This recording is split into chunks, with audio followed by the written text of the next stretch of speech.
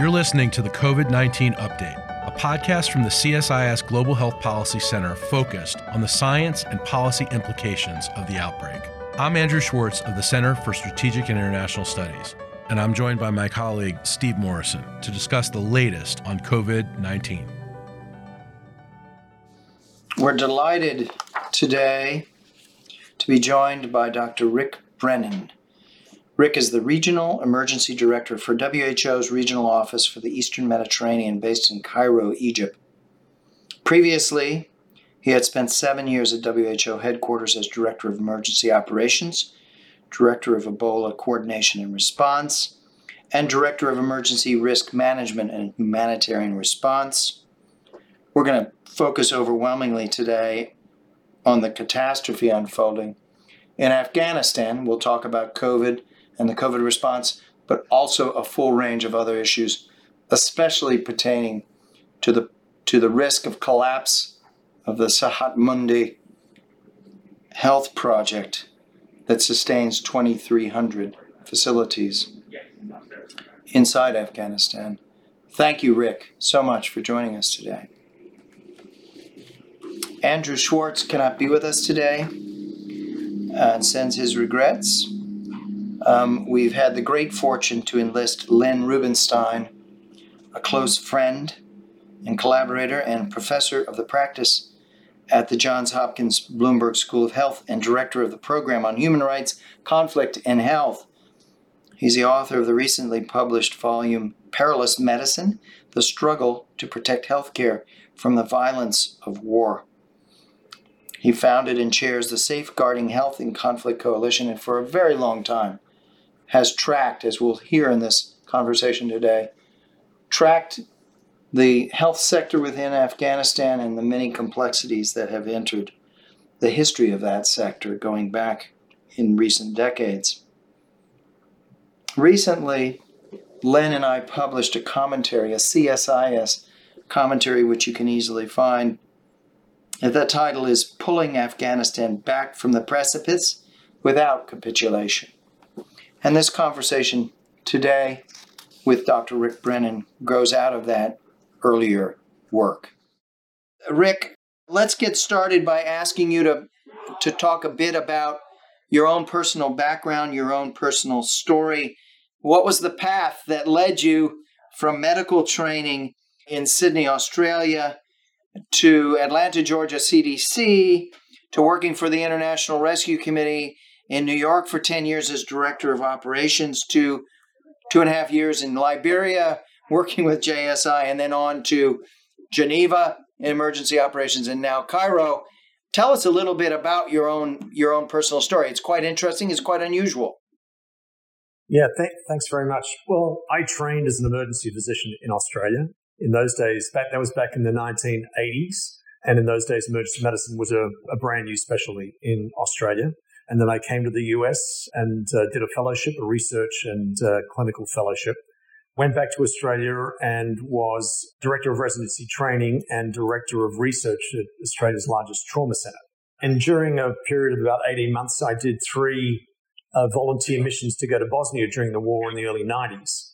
And I got very interested in humanitarian action. And a number of my colleagues there that I met had their public health degrees. And, as an emergency physician, I had no clue about public health. So I resigned my job. I thought, I'd like to pursue a career in this area.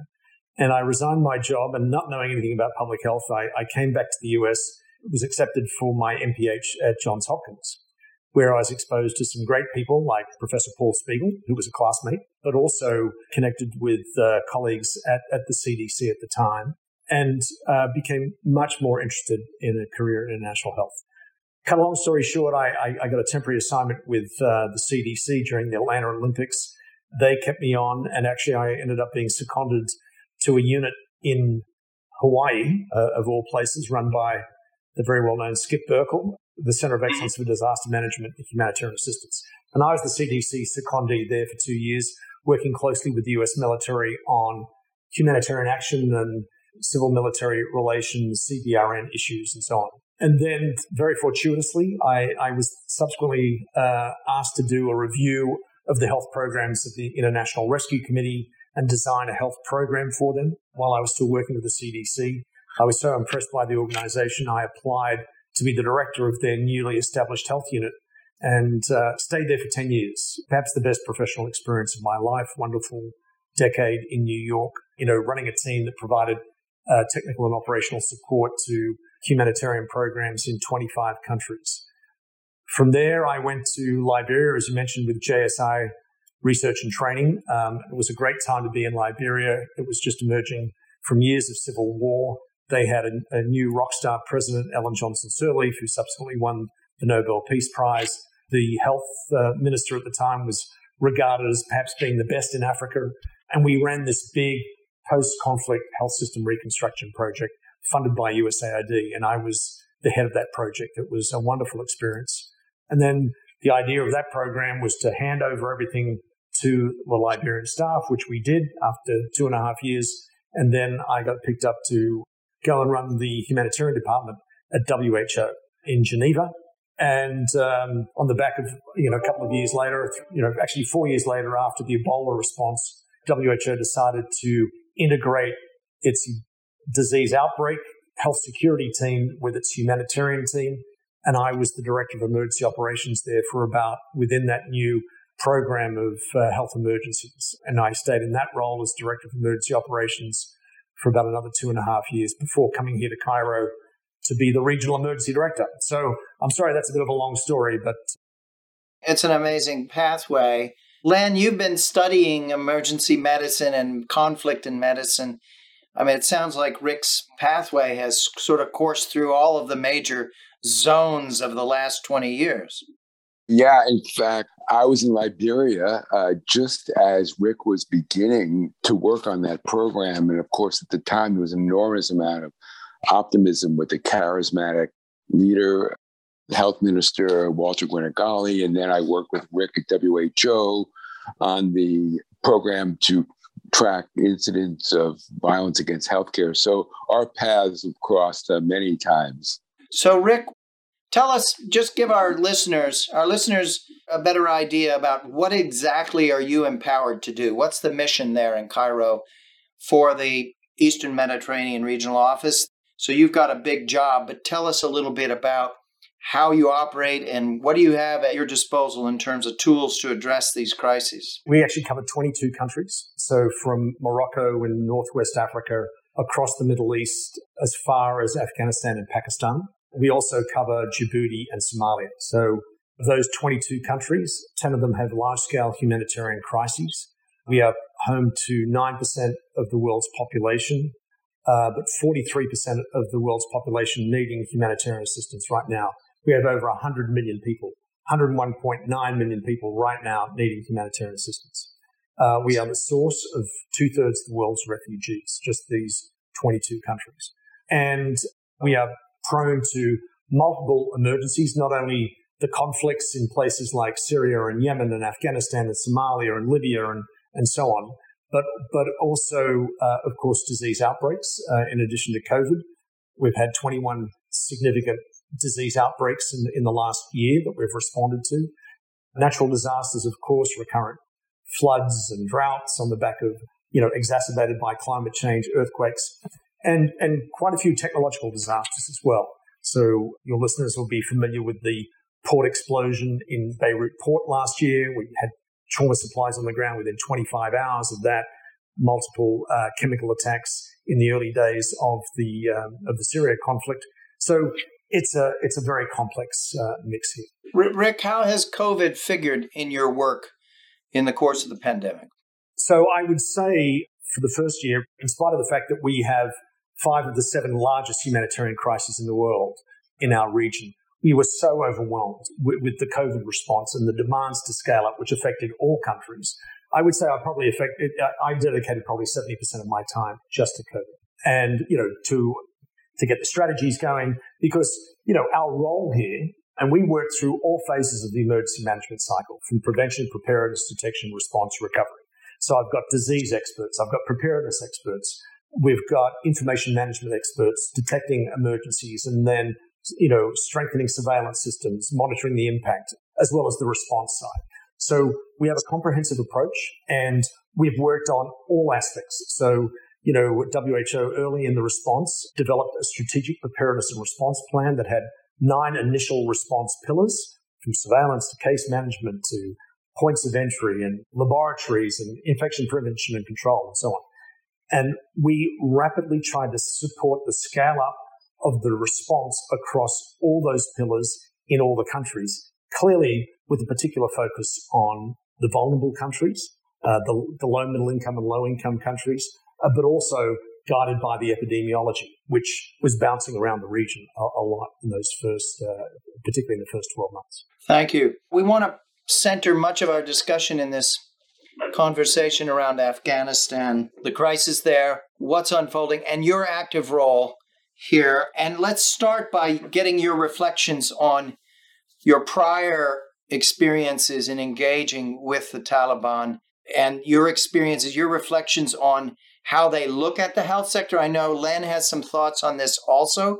Like him to jump in, perhaps right now, and offer some thoughts about sort of the way that people have looked at the Taliban, those who've watched its behavior over the years in treatment of the health sector. Len? The Taliban seem to have had a really complicated relationship with the health system, described by Ashley Jackson as evolving from attacking healthcare to co-opting it, often allowing programs to operate, but demanding controls in hiring, payments for services, and other forms of coercive interference.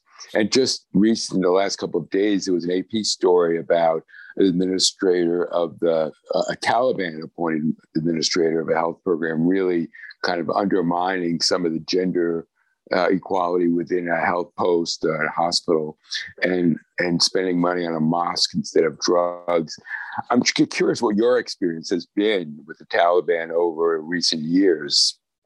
Yeah. So, I mean, what I would add to the description that you mentioned is, I would say their first approach to the health sector when they were in power in the late 90s, early part of 2000, was neglect. My first visit to Afghanistan was in 2000 when the Taliban was in power, and there was, virtually zero support from the central authorities for the health sector, and it was largely propped up by the NGOs. And then, as you rightly described, there's subsequently attacks on healthcare. I think we're still walking what we're calling a delicate dance with the Taliban today. They've appointed a minister of health who I think is very open and a good listener. He's a medical doctor. He's a urologist. And we're having to be, the Taliban authorities now see themselves as the legitimate government within Afghanistan. Clearly, the international community hasn't accepted that.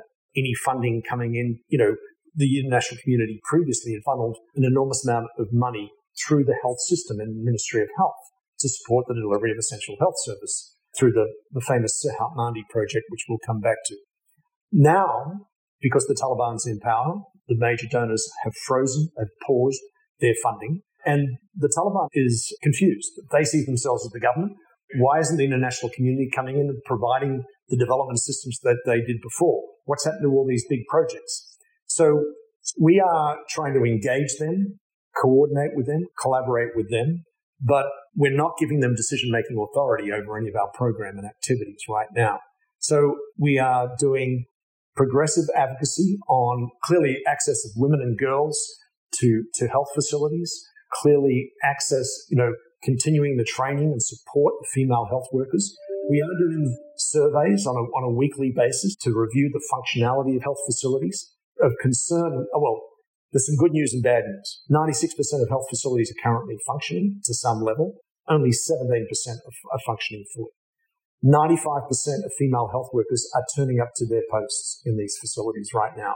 And that's been a consistent trend that we've seen, a consistent figure, but around 77% of the health facilities have got stockouts. So of essential medicines. So they're not working well. There are anecdotal stories of women and girls being reluctant to come to health facilities. So we're still in this negotiation with them, trying to ensure that there is continuity of health services, that we don't overstep the mark, and with respect to the donors and the United Nations, which officially is saying we cannot build capacity or invest in any institution associated with the Taliban administration, and at the same time advocating on these important gender issues and the access that women and girls have to health services and education, including training as healthcare workers.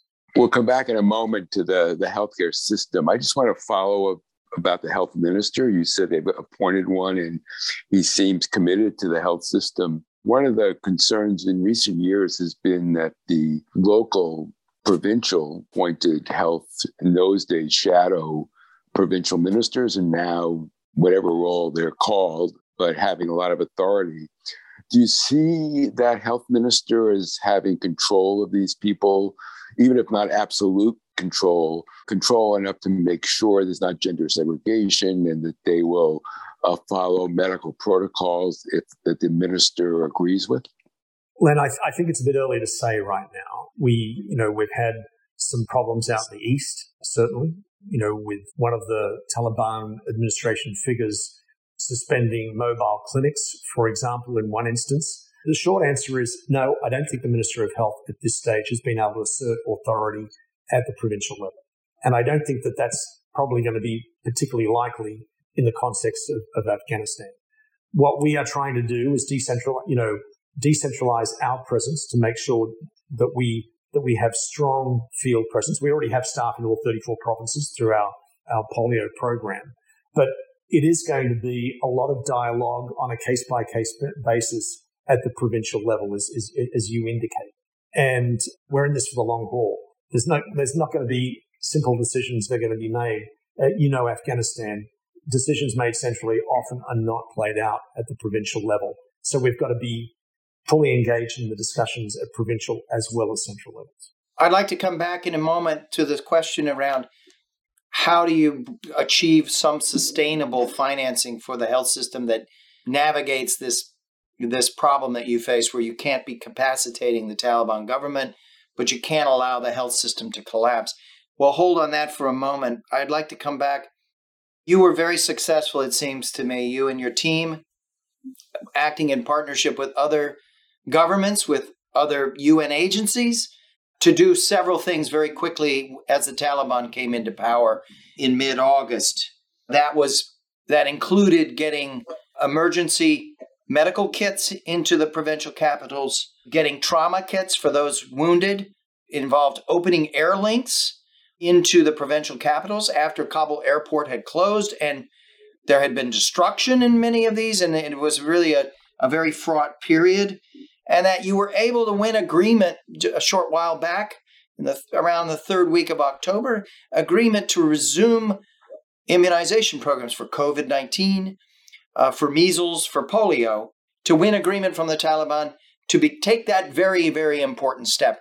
Tell us a little bit about how that became possible. How were you able to move rapidly across those different fronts, which seemed vitally important at avoiding the worst outcomes and demonstrating that you could move forward in the midst of a very chaotic and a very dangerous and uncertain context? Let me take those 3 points then. How do we get medical supplies in? How do we ensure the continuity of health services with support from the Taliban? And how do we get their agreement for the vaccinations? So, second half of August, chaos. Our top priority, as you would understand, was the safety and security of our staff. We, like all UN agencies and international agencies, we went down to just essential staff. We evacuated most of our international staff, had only 6 in the country.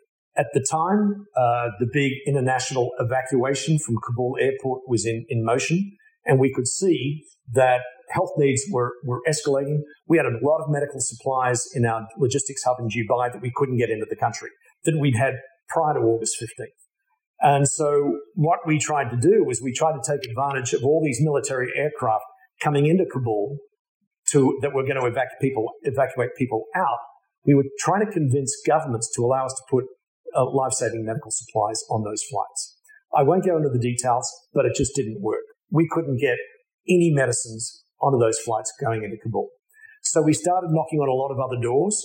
We got the Pakistan government to agree to put a flight from Pakistan International Airways at our disposal. We couldn't fly it into Kabul because of this huge evacuation operation. So we flew it into the Mazar-i-Sharif in the north of the country. But by that stage, there'd already been the attack at the airport. Insurance costs for aircraft skyrocketed.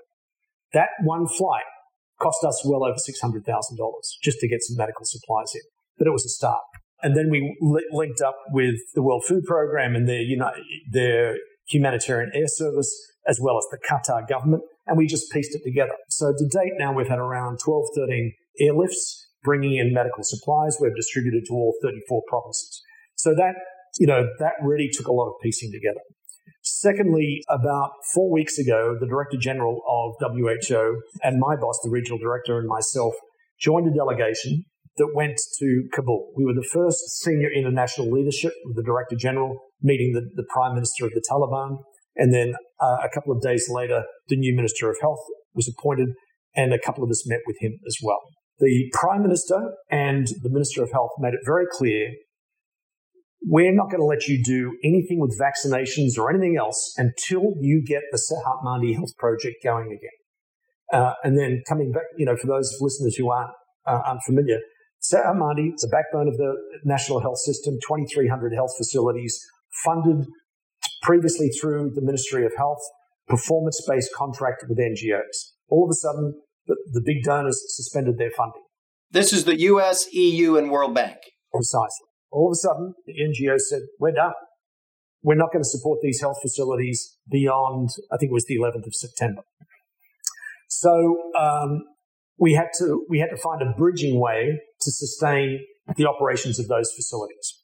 So I think a couple of other donors and the UN agencies, we came together and we've got a quick fix, if you like. So for the month of October, the Global Fund supported UNDP to fund the NGOs to continue to support those health facilities. We had Peter Sands here about 2 weeks ago talking about that decision. Yeah, and it was absolutely vital. Great decision. Then OCHA, through what's called the Central Emergency Response Fund, said we'll put $45 million forward for the humanitarian agencies to take over, because the Global Fund could only fund for a month. So OCHA, through the SURF, this special fund, have given the money to WHO and UNICEF, and we have essentially split the country in half, and we're taking 17 provinces. UNICEF is taking 17 provinces, and we're going to keep the facilities running for the next 3 months. Then what? So World Bank, because of their internal processes, cannot support the government there. So they're looking at a couple of different financing mechanisms that they have. They will probably release funds to UNICEF and or WHO. Either way, we'll work together to continue funding for another 5 or 6 months until we can have a longer-term support from the donors. So we're piecing this together in 3 or 4 phases. We hope that the bank will step up around February and continue the support for the health facilities. And then by the middle of next year, we're again hopeful and in negotiation with them on a regular basis and USAID about longer-term funding. It won't be like it used to be, with the money channeled through the Ministry of Health or through any Taliban administration-run institution. It'll probably be something more akin to what we do in Yemen, where the World Bank fund WHO and UNICEF to support a large proportion of the health facilities across the country in Yemen, and we'll probably use the Yemen model in Afghanistan. One of the big questions here is, as you try to create this sustainable structure that can extend beyond February and stabilize the Sehat Mahdi system, these 2,300 hospitals and clinics, getting concurrence from the Taliban is a critical challenge. Len, you had some thoughts on this probing question here.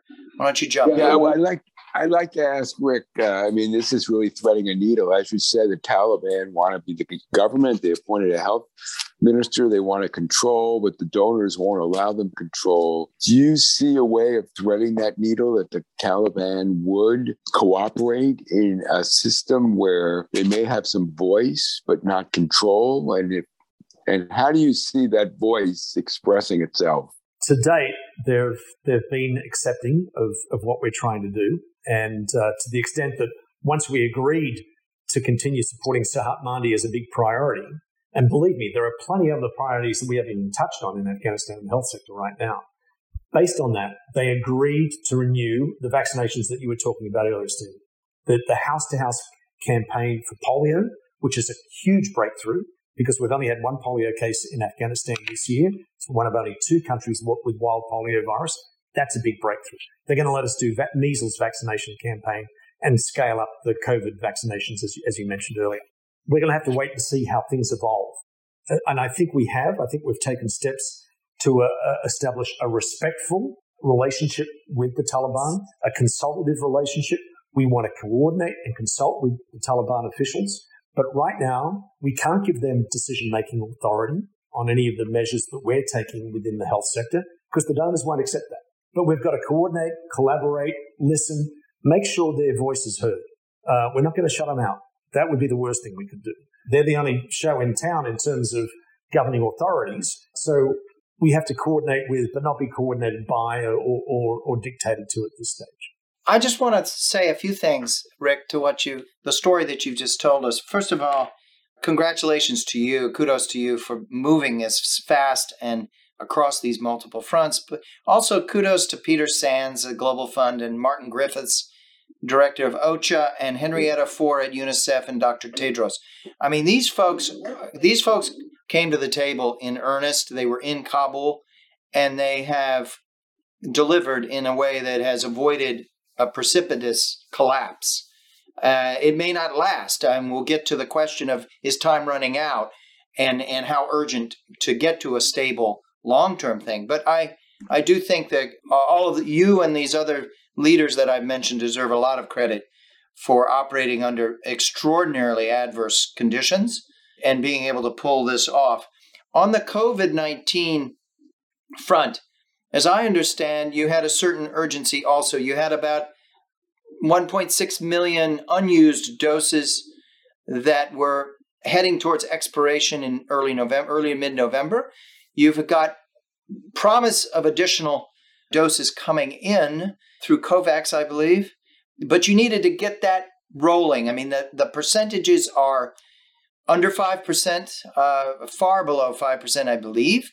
And so the urgency of getting that program back up and running, it pretty much collapsed around August 15th, right? They had ramped up to, I don't know what it was, 30 or 40,000 a day, and then it dropped dramatically.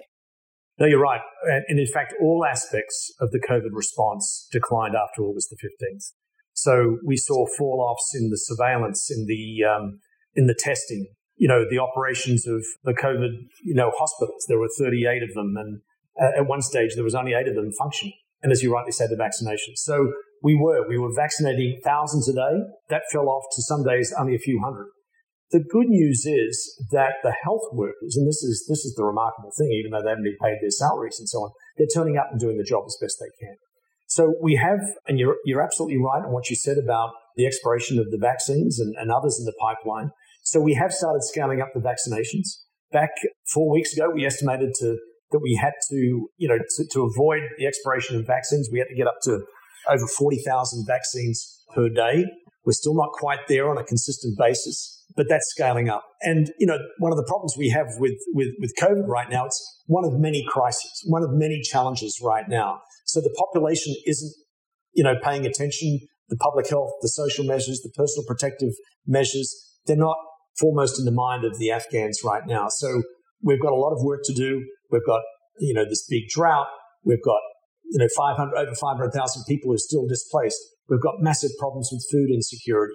We've got other ongoing outbreaks of measles and dengue and now, frankly, diarrhea in 5 provinces and all the trauma, all these multiple trauma events. So we're working hard with partners to get our arms around all of that. In COVID, we've got to keep it on the radar screen, even though it's hard to do so. No surprise, the Delta variant is circulating in Afghanistan. So we're really trying to redouble our efforts there as well. Well, I want to second what Steve said and congratulate you on all you've done so far in dealing with so many crises at the same time, including keeping health workers working, keeping clinics going, and also walking this line between Taliban voice without Taliban control. In the long term, do you see the donors buying into the model of supporting the system in a Yemen type model or other kind of mechanism that would have outside control but allow Taliban voice? I think that we will go to a Yemen model probably in the middle of the year. And in the Yemen model, the money comes directly to UNICEF and WHO. So none of the money's channeled through government. And again, we consult, but we don't take direction from the government. And we pay a lot of the government salaries. So, again, it's always a delicate dance in those kind of settings.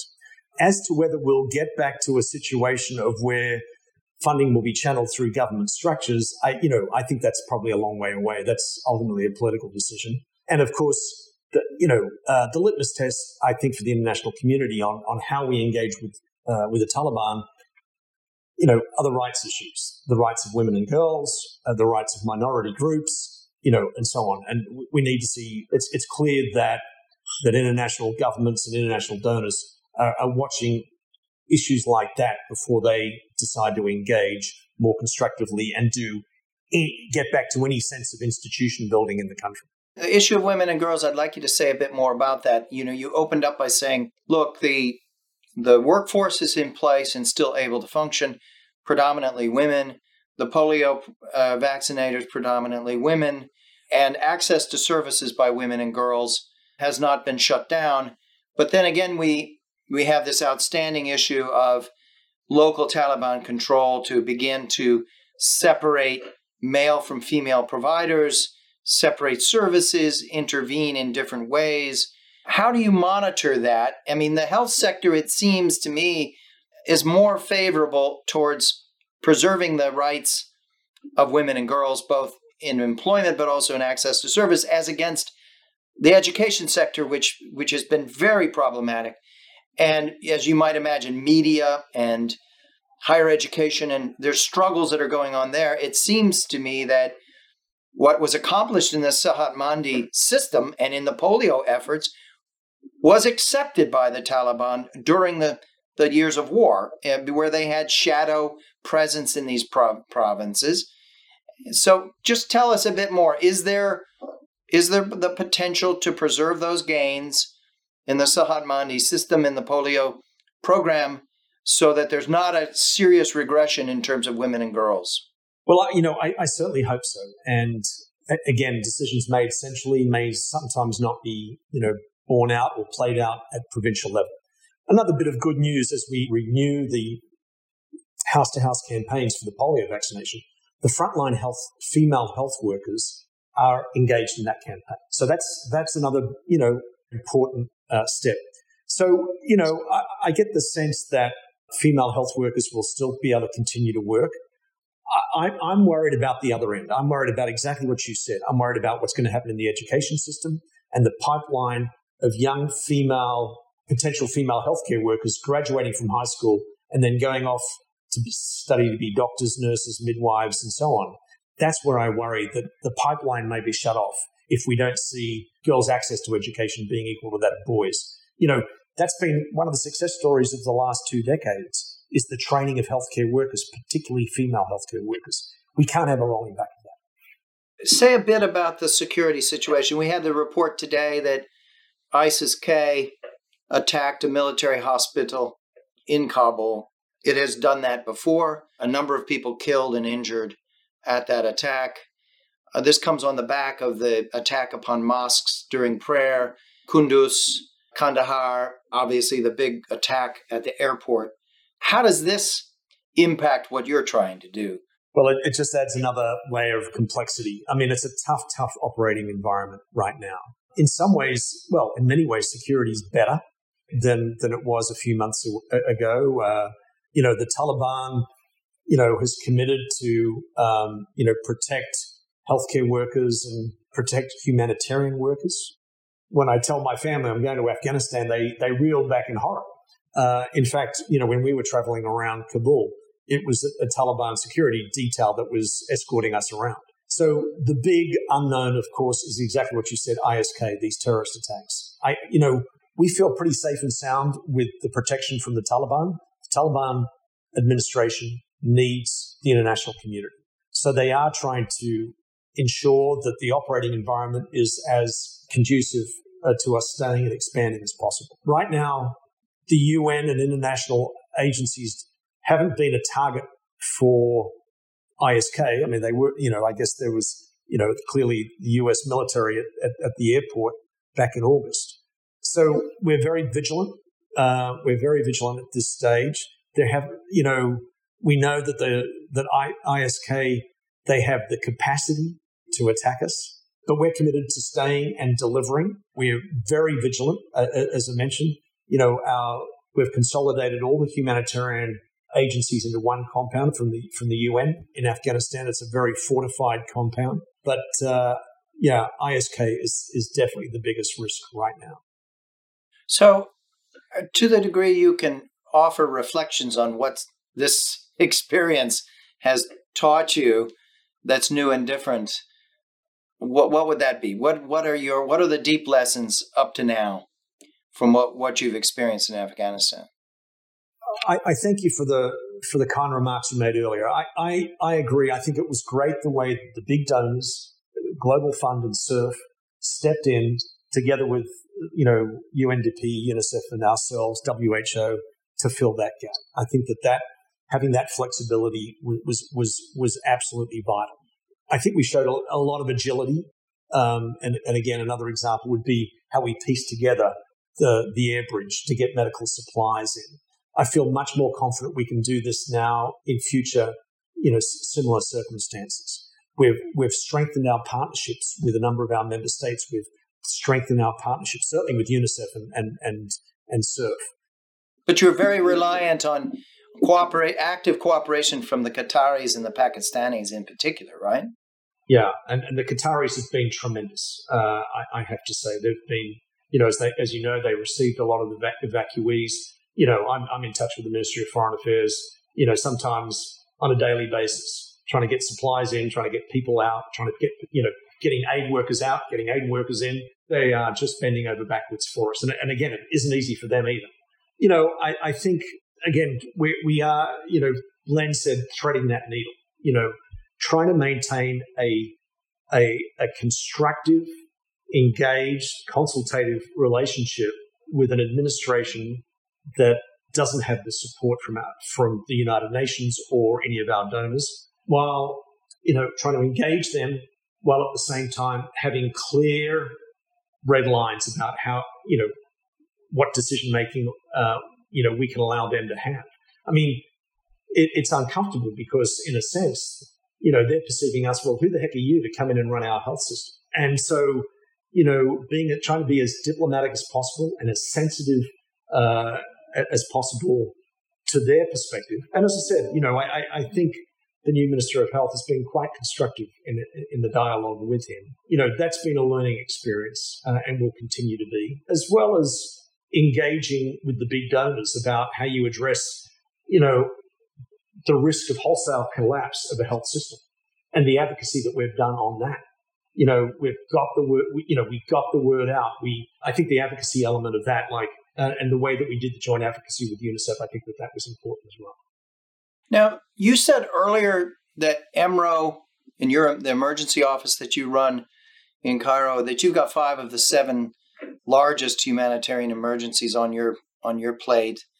You've got to think about Lebanon, which is in a free fall.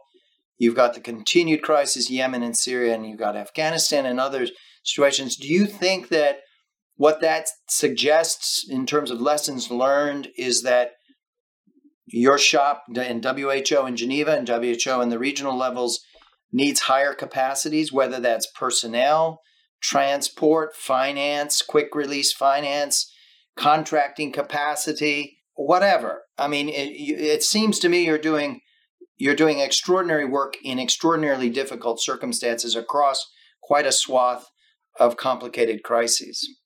No, you're absolutely right. Our structure and capacities, frankly, are not fit for purpose to take on all the responsibilities that are expected of us. We're responding to a pandemic as well. So, we did what's called a functional review of our operations. It was completed just before the pandemic. And it demonstrated that we didn't have anywhere near the staffing capacity that's being required. the good news, and even now I've got, in my organogram, I've got about 100 posts and only 65 of them are filled because of funding gaps. And probably not only funding gaps. This is, for many people, this is not an attractive part of the world to work in or live in. Just to give you, a little anecdote. I just a week and a half ago, I got back after spending a week in Saudi Arabia to do a technical exchange over the COVID response. And we learned a lot from the Saudis, and I think we were able to teach them a few things as well. I got back. I'd been on the road so much over the previous few weeks for Syria and Afghanistan. I thought, oh, great, I've got a whole week where I don't have to travel and I can catch up on a lot of stuff. I woke up on Monday morning to learn of this coup in Sudan. So that's just, and so I get on the phone, I talk, I immediately call our emergency team lead there. She said, thank God you've called. The phone lines are down. I can't accept a call through my international phone, but I haven't even been able to speak to any of my staff. Anyway, so how we bridged together phone connections there over the next couple of days to make sure that our staff were safe and secure and make sure that we could launch some sort of operational support was very, very tricky. But this is living in our region. But I did hear some good news today. I did hear that WHO headquarters is substantially increasing our funding because they realize that we are critically under-resourced. And I think, Steve and I, we are able to demonstrate impact. I can demonstrate, I can give you good figures where we've met international standards on humanitarian action in some of the toughest operating environments in the world. Yemen, Syria, Palestine, and on and on and on. But, unfortunately, there's a lot of demand on the humanitarian dollar these days. Two of the biggest problems we have right now is sustaining donor interest in Syria, in Yemen. What we're expected to do in those settings with very limited funding and deteriorating funding, it's difficult. But, donors and the international community, they get bored, they've had enough. There are other crises in Ethiopia and elsewhere, and climate change battling for attention as well. Len, we're getting towards the end here. Your thoughts, your closing thoughts? Well, I want to just congratulate you, Rick, on all you've done. As you've said, it's an incredibly tough job and with multiple crises. And it looks like if there can be preservation and a sustained health care in Afghanistan, you're on the right road. And I know it's not going to be easy because of this balancing act, but I really wish you well. Thank you. Rick, we close these podcasts by asking each of our guests what gives them hope and optimism. So we're going to throw that question over to you. Having worked in humanitarian settings for over 30 years, you've got to be a half glass full kind of guy. And you've got to look for the positives. And, of course, it's always the people that you meet on the ground, the people that, the frontline workers who are absolutely dedicated to their families, the mothers and fathers that, will go to heroic lengths to get their child vaccinated or get their child fed or get their child educated. People just like you and me who are just caught up in extraordinary circumstances and doing heroic things to serve their families and serve their communities.